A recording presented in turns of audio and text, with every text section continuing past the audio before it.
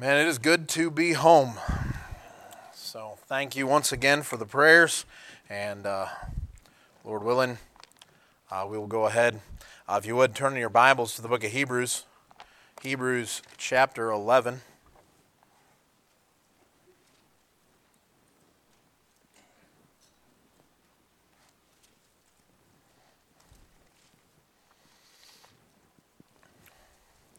Hebrews chapter 11, and of course, we're a couple weeks away from the Faith Promise Missions Conference, and so I want to preach a little bit about the life of faith. And so here you are in Hebrews chapter 11, and familiar probably to everybody in the room, but we'll read it anyways. Verse number 1. Now faith is the substance of things hoped for, the evidence of things not seen, for by it the elders obtained a good report. Through faith we understand that the worlds were framed by the word of God, so that things which are seen were not made of things which do appear. By faith Abel offered unto God a more excellent sacrifice than Cain, by which he obtained witness that he was righteous, God testifying of his gifts, and by it he being dead yet speaketh. By faith Enoch was translated that he should not see death, and was not found, because God had translated him, for before his translation he has this testimony that he pleased God. But without faith it is impossible to please him.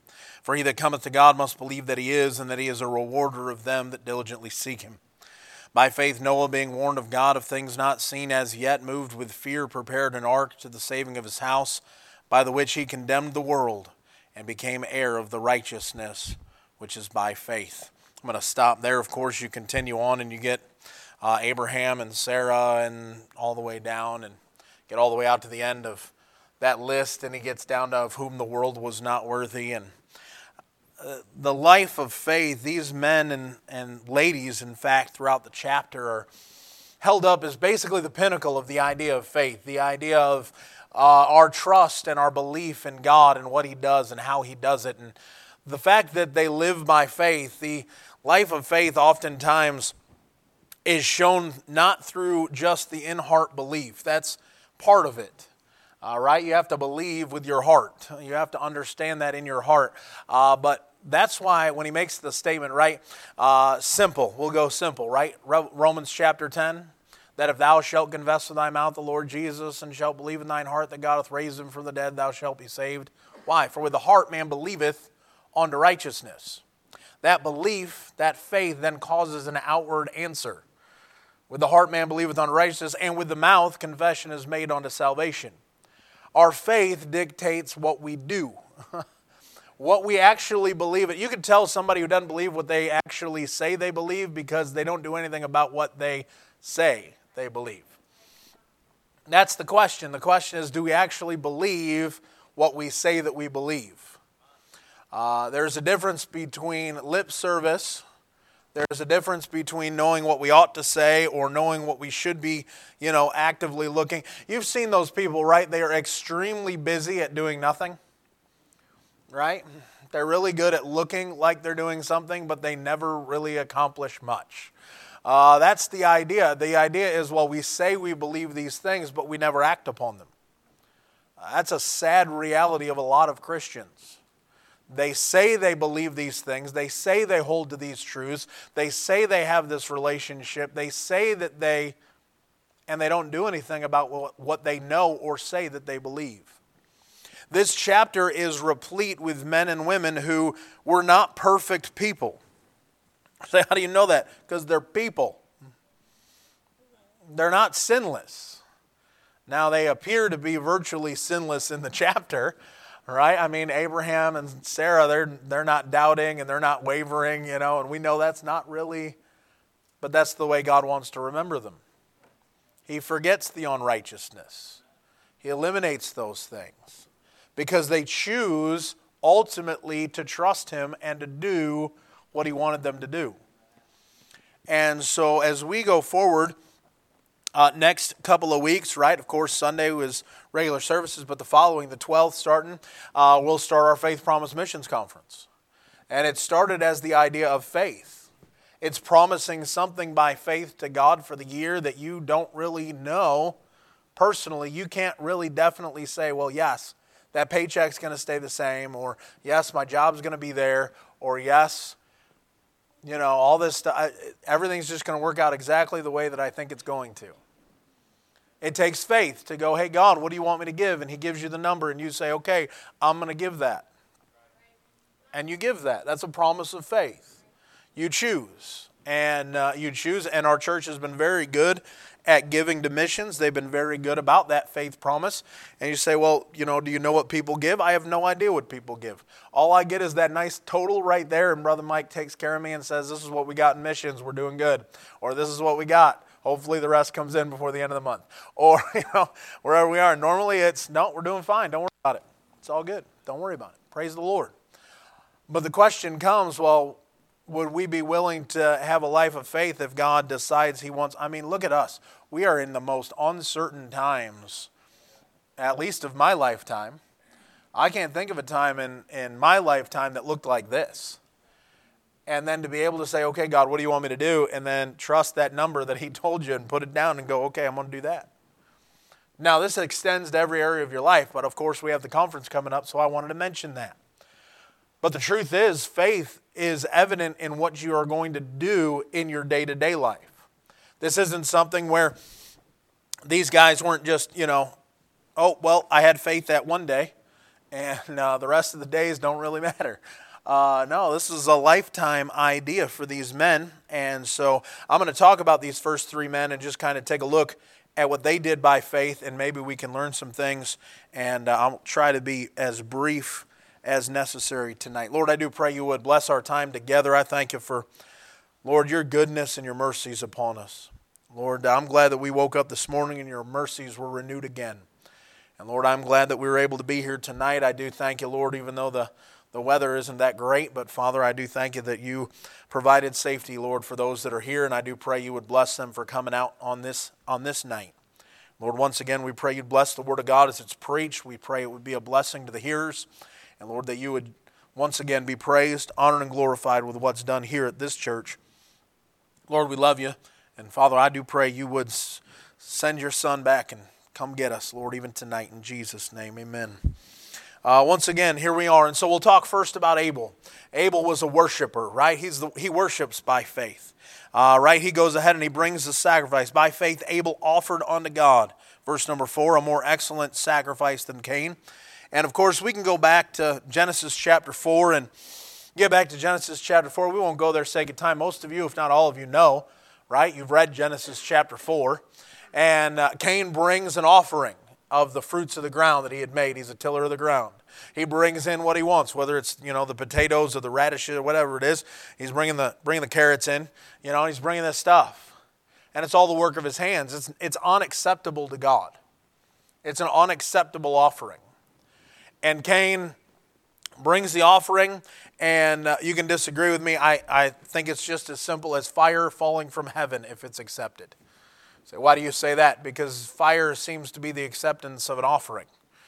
And somehow God had respect to Abel's lamb that he brings, and he doesn't to Cain. So it's visible. Whatever it is that happened, they all knew Abel's offering of a lamb was accepted, and Cain's was not.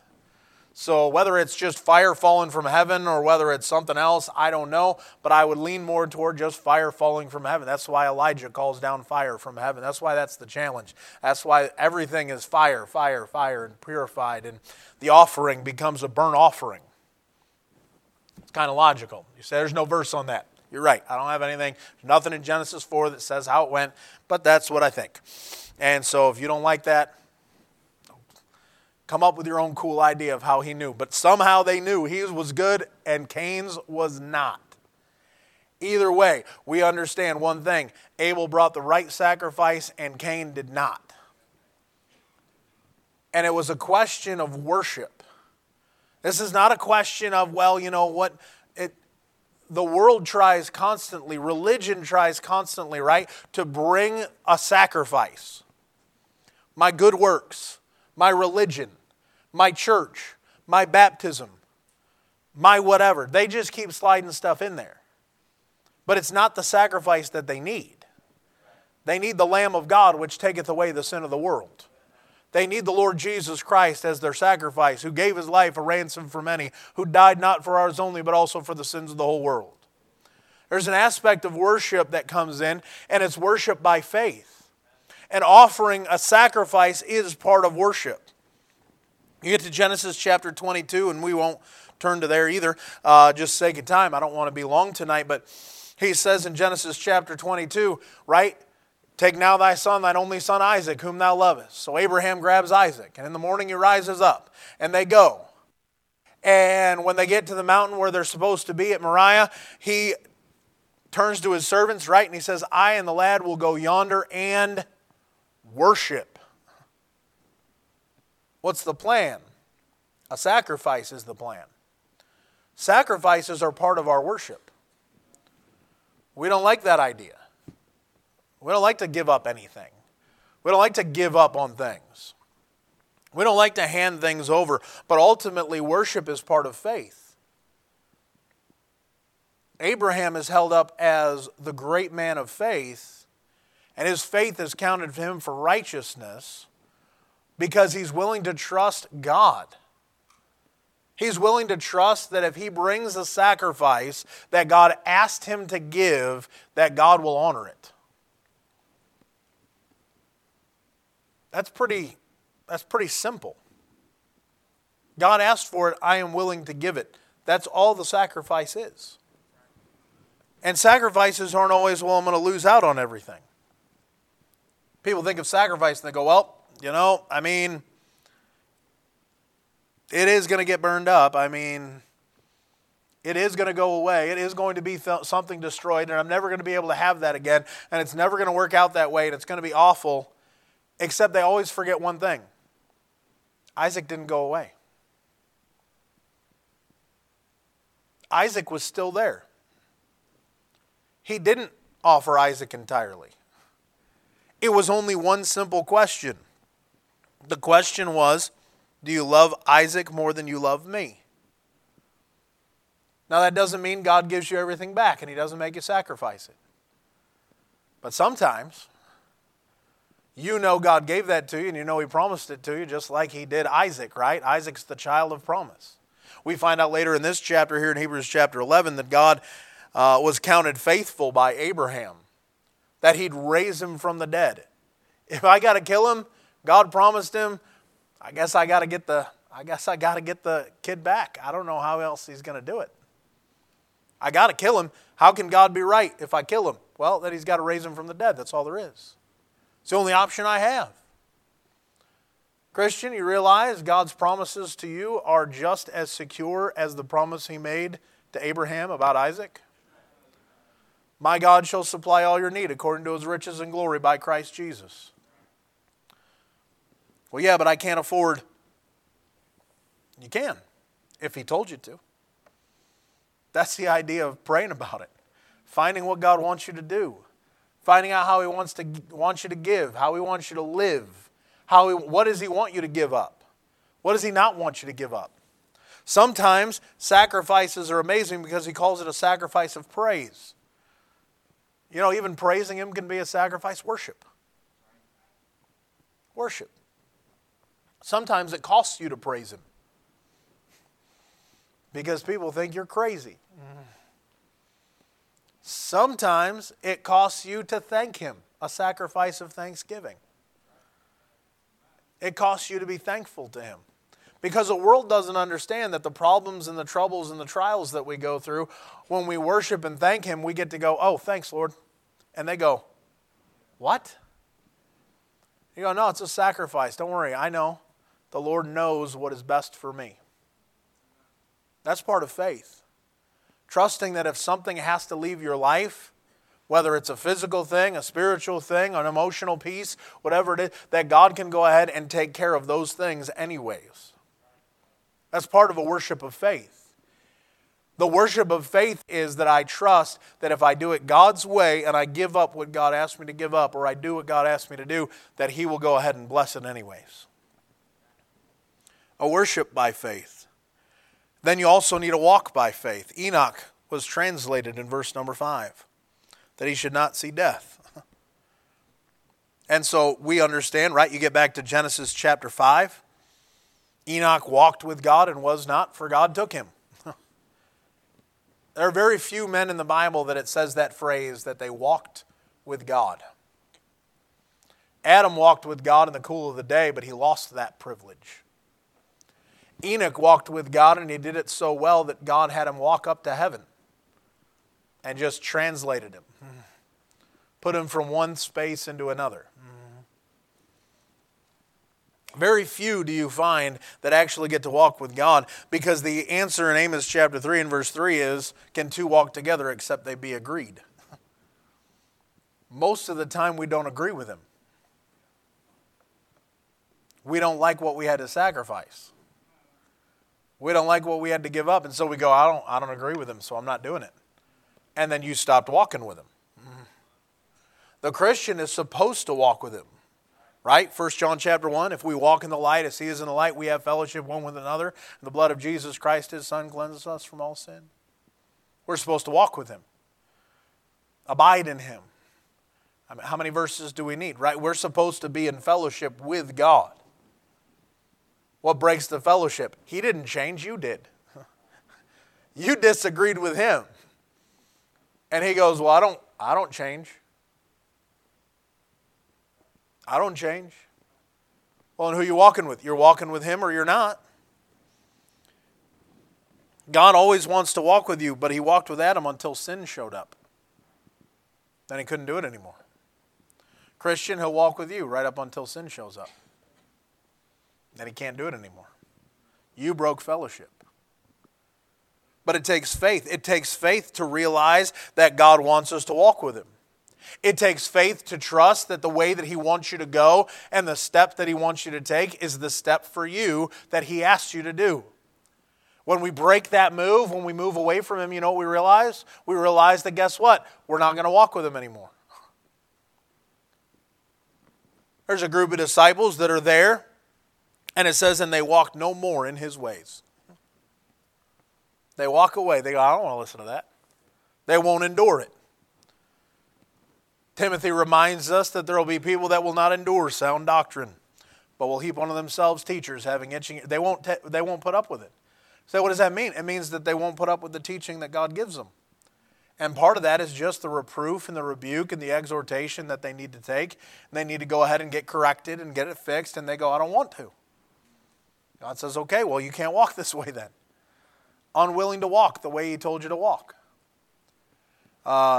I could go on, but, you know, you watch somebody, and you can do it, right? If you're familiar with somebody, you can spot them a mile away practically just walking. They're just walking, and you're like, oh, I know that. Just by the stride that they take, the way they carry themselves, the whole thing, realize that it's easy to spot somebody by their walk. Boy, wouldn't it be nice if they confused you for Jesus Christ for your walk?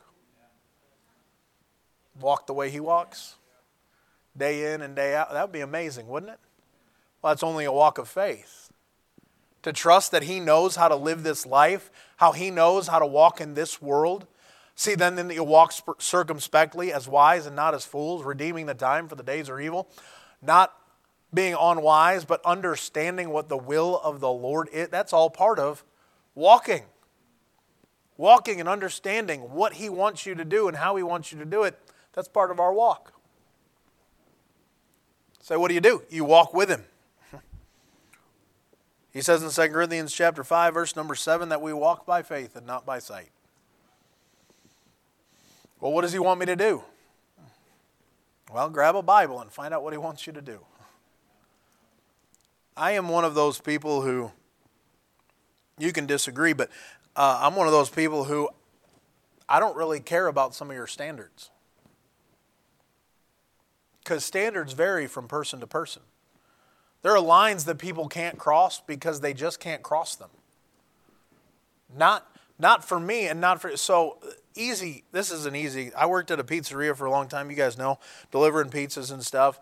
And invariably, one of the places I would have to go eventually, not very often, but one of the bars in town would order pizzas. And so you know what I'd have to do? I'd have to deliver pizzas into a bar. So I'd walk into the bar and set the pizzas on the counter, and they would hand me the money, and I'd walk back out. Now, some folks, they can't do that. They'd be tempted to walk in and pause for a little longer. Maybe get a beer slid across to them so that they could just, oh, that wouldn't be me. That would be some. They wouldn't be able to do, they shouldn't go back in. They should have a standard there to keep them from sin. All standards ought to be some things that you just need so that you don't have to fall into a place where you'd be trapped by sin. It's a good reason to have some standards. Say, well, why didn't you have that standard there? I've never had a drink in my life. It doesn't really tempt me. I mean, it's not like I'm walking in there like, oh yeah, I really want a beer. I mean, I've had none of those. And it smells horrendous walking into this bar. Trust me, there's nothing I want to do more than just drop the pizzas, grab the money, and walk out the door. Trust me, that's all I want. Nothing. I don't even like coffee. It's wicked. Anything you have to get used to tasting, it's probably not good anyways. All right, and so you say, what's the problem? The problem is people don't walk by, they don't go, well, I don't want to live that way. I don't want to be tempted there. So they won't put standards in to keep them walking well. They won't put things in, well, I can let that slide. No, you probably can't. As soon as you start going, well, I can let that slide, usually that means you're letting something in that you shouldn't have let in the first place. It's going to hurt your walk of faith. It's going to hurt you being able to walk with the Lord. Almost invariably. Verse number 7, you get a man by the name of Noah. And he is, of course, warned of God of things not seen as yet, moved with fear, prepared an ark to the saving of his house, by the which he condemned the world and became heir of the righteousness which is by faith. Here he is in Noah. You could go back, of course, to Genesis chapter 5, 6, 7, 8, and you get Noah, right? Noah is 100 years in building the ark. 100 years. He's working by faith. This is all work by faith. You realize that he has no idea what rain is, but God says it's going to rain for 40 days and 40 nights. So build a boat. He's like, okay, what's rain? It's never rained before. Like, what's rain? Don't worry about that. Just build an ark, man. Just do what you were told to do. And he's building, and he's like, I thought it was going to rain. He's like, you need a lot of time. That's a big boat, man. So he gives him a whole 100 years. Could you imagine being told that something was going to happen in 100 years and you need to start getting ready now? And you're like, whew, that's a lot of prep work, right? Thankfully, I don't think Noah was a procrastinator, right? Could you imagine trying to cram that in the last week? Got to get this boat done. It's about to start, Like, what are you doing? Thank goodness he wasn't, right? And for you and I, you realize that God, you and I, we don't know when a trumpet's sounding. Could be tonight. We don't know how much longer we have. Maybe you've got 70 to 80 years. Maybe, but that's not even a guarantee. We know plenty that die long. We have no idea. What is our life? It is even a vapor that appeareth for a little time, then vanisheth away. Right? We have no clue. You know what God gave us? He gave us whatever little short window we have, and he said, I got work for you. I've never seen a rapture before. Yeah, but I know it's coming. I've never seen rain before. Yeah, it's coming, don't worry. Say, how long is it going to be? I don't know. How long is it going to take you to build that boat? I don't know. How long is it going to take for God to finish up with the work that he's doing right now? Say, how long? I don't know. Things seem to be ramping up. Say, yeah, but it could be another 60 years. I know it could be. I don't think it is, but it could be. Could be another 100.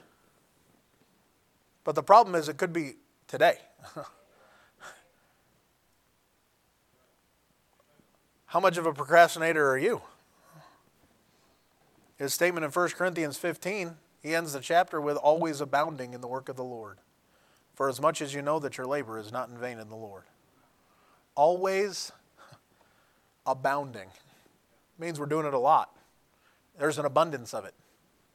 I think oftentimes we don't have any abundance of our work because we don't have a lot of faith that the work's getting done. We look around and we go, well, the world is lost, and we give up hope and we walk away and we go, well, they're all going anyways. What's the difference? And you could be all the difference. Just one right word at just the right time. Just one moment with somebody could change their entire life. That's what happened to you, wasn't it? It was somebody who said something. It was somebody else maybe who said something later. It may be several somebodies, but they all had that little piece of just bumping you down into a road where you could finally get the right answer. But aren't you glad they took some time? Aren't we all glad they took some time? Aren't we glad that missionaries get sent? Aren't we glad that people go and people preach and people do? But it doesn't remove our responsibility to work. And it doesn't have to be anything amazing. What's strange is that God doesn't expect you to be amazing. Right? We know the list in Corinthians, right? Not many mighty, not many noble are called. And God goes, no, I use the foolish things, right? The base things, and the weak, and the things that are not, and all that stuff. He uses the nobodies like us. And he goes, I don't expect you to be sufficient. I'm the one who's sufficient. I'm the one who's great. I'm the one who's amazing. I am the one who speaks a universe into existence. So you know what? If you're working for me, that's where that verse starts coming in. I can do all things through Christ which strengtheneth me. If he asks, I can do it. I can even build an ark in 100 years to save a world and condemn the world all at the same time. That's you realize that is an amazing witness right there? You know that you and I condemn the world every time we speak of Jesus Christ? It is one more condemnation to a world who refuses to trust that Jesus Christ died for them. It condemns them. But it could be their salvation if they'd be willing to trust it. A walk of faith and a work of faith. His work is abounding. And he gets done and he's considered a preacher of righteousness. Goes ahead and preaches to all of them. And you realize that back there in verse number 6, without faith it is impossible to please him. There is no hope of you pleasing God without living a life of faith. It's impossible. It pleased him to save you by the foolishness of preaching. He was pleased with that. But it didn't stop there for us. It doesn't stop there. We have a life of faith we should be living. We not only get to go ahead and get salvation, but then we get to go ahead and worship him by faith. We get to choose that we're going to go ahead and listen and sacrifice the things that he wants us to give up or to give to him. We get to choose whether we're going to have a walk of faith and day to day walk with him, get in our Bible, pray, listen to him, walk with him, learn from him, and try to be just like him. We get to decide day in and day out if we will work for him or if we just want to work for ourselves. But all of it's done by faith. All of it's done by faith. Because we have to go ahead and figure out what pleases God and do that. Figure out what makes him happy. That's the goal right there. And by faith, we understand what he wants us to do. But I'm just going to slide one more thing in and I will be done. I want you to know this. Cain is an odd fella to me.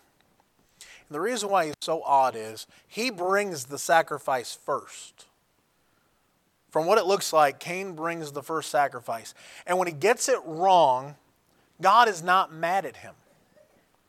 Realize this, God is not mad at you if you didn't figure out what he wanted. You got the signal crossed somehow.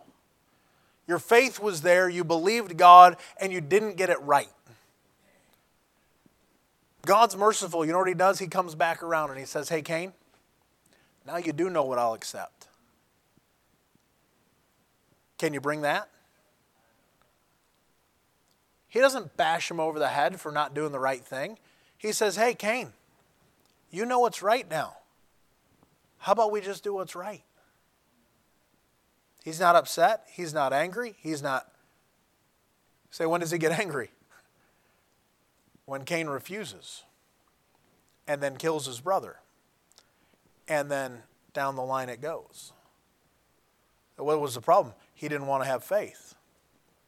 He didn't want to trust that God would honor the second offering. You know, God doesn't want to toss you away. He wants to work it out. Oh, you didn't get it right. That's fine. You tried. Now let me redirect so you can do it right. That's what he wants to do. He's a wonderful God. He wants to walk with you way more than you want to walk with him. He wants to work with you, and he wants to have you doing the work, and he wants you in it, and he wants you with him, and he wants it all. It's you and I that break the fellowship and fail him. If we'd be willing to get it right, there's no problem in the middle. It's all fixed. Cain could have had it fixed. He chooses not to. You can have it fixed. What will you choose? You want to please him? Then it's a life of faith.